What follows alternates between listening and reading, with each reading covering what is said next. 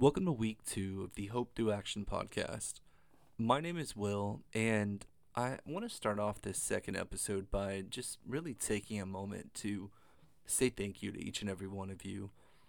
Again, this is episode 2, and I have just been so encouraged in the last week, just with the feedback that I've received. Just so many folks offering kind words, sharing their takeaways from that first episode, and just telling me the impact that it had on them. And if I haven't had the opportunity to personally tell you, I just want you to know that I truly appreciate you, and I'm so grateful for your willingness to listen to this podcast. And you heard me use the term grassroots in episode 1, and I know it's kind of an off-use term, but that's really what this endeavor is for me. I just I want to use this platform to inspire hope.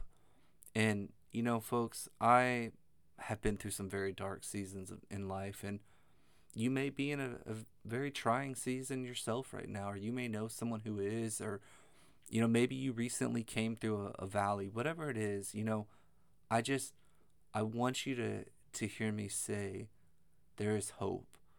You may not see that light off in the distance right now. It may be faint. Again, maybe you don't see it all, but I promise you there is a light in the distance, and there is hope. I want to talk this week and spend some time sharing what gives me hope. And I want to kind of preface that with a story.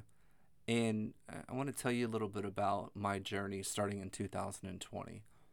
As you will recall, the world faced a global pandemic in 2020 that, just really uprooted each of our lives. You hear terms like the new normal. I mean, we had to adapt in ways that we could have never thought possible, prior to that. And it affected so many of us. And it really took a toll on me. And I began to feel isolated.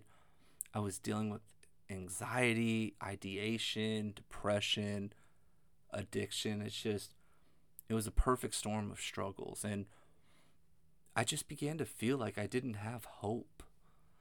And I was just, I was going through the motions. I was in such a dark place in life. And I remember one night, everything came to a head. And I resigned myself to the belief that the race of my life was drawing to an end. I didn't want to keep running my race. I was tired. I was emotionally and just physically drained. I was a wreck. I felt that my loved ones, my friends, my family, my coworkers, everyone would be better with one less person in their life. And I felt like that one less person should be me. And I remember in that moment, as I'd kind of finalized my decision, I remember sitting there in this dark room, and I I recall a song being laid on my heart. And I'd heard of the artist, heard of the song, but didn't know the lyrics. But in that moment, I could recount every lyric to that song, and I'll share part of it with you. And it says, God's not done with you. Even when you're broken and scarred and you're falling apart, don't hide, don't run, because God's not done with you. And as some of you may know, that song was written by a Christian singer named Torrin Wells. And folks, it was in that moment that I realized I had hope. And that hope came from one source, and that is through my Lord and Savior Jesus Christ. And in that moment, I realized I don't have to fight these battles on my own. I don't have to face addiction and depression and ideation. God loves me. Jesus died for me. And I realized that, my goodness, my Jesus died for me. Praise God, I have the opportunity to live for him. And I remember breaking down in tears in that moment. I was so hurting, but I also had such hope. And I realized that in that moment, I had a future. And over the last 4 years, I have prioritized committing my life to God. And, I want to stop right there because some of you may hear my voice and or hear me share that and think, Will, I've heard you get angry. I've heard you use profanity. You've gotten frustrated or whatever it may be. That doesn't sound very Christian like. And please hear me say, there was only one perfect individual on this earth, and it was Jesus Christ. It is not me. And seeking after God and chasing the Lord does not make me perfect. Does not mean that I will not slip up. But it means I strive daily to honor God through my words and actions. And again, I fall short. I know that I am imperfect. I am saved by one thing, and it is grace alone. So please hear me say, when I talk about Jesus, when I talk about my Lord and Savior, that's not me trying to convince you that I'm perfect. I am far from it. Jesus is. And by his grace and death on a cross, I have the opportunity to live for him and dedicate my life to serving him. And I want everyone who hears this to know there is hope in Jesus. I remember as I began to seek God first, I listened to this book called The Case for Christ by this pastor named Lee Strobel, and I was just so overcome by what Jesus did for me. Just, knowing that he hung on a cross for me. But the beautiful thing about it, folks, is that he did it for you too. And,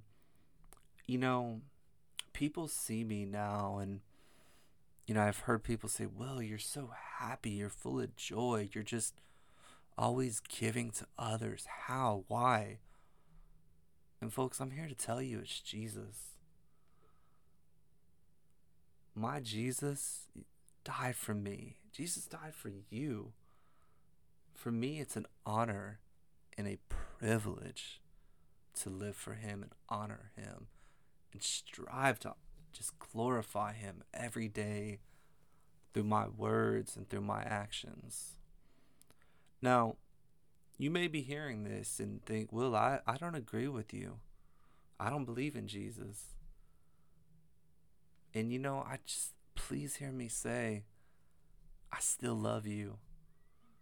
I still want to encourage you and uplift you. And I still want you to come through whatever valley you may be facing or whatever darkness you may be navigating. So please don't think that because we disagree that I can't love you and support you and want to be there for you and encourage you. I think about the words of Pastor Rick Warren, who said that our culture has accepted two huge lies. So that if you disagree with someone, you must fear or hate them. And that to love someone, you must agree with everything they say or do.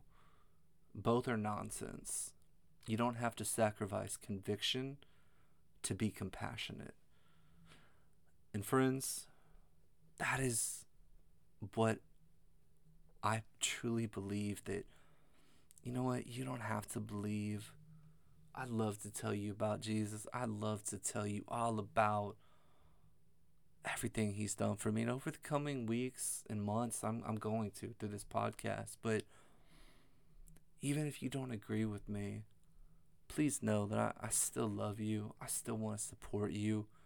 I'm still here to encourage you and serve you and uplift however I can. You know, I, I've been through some very dark times. Like I said, I mentioned one earlier, just now in this episode. And like I said, I long thought that there was no hope for me. And my friend, you may be listening to my voice thinking there's no hope for you either. You may know someone who thinks there's no hope for them. I assure you there is.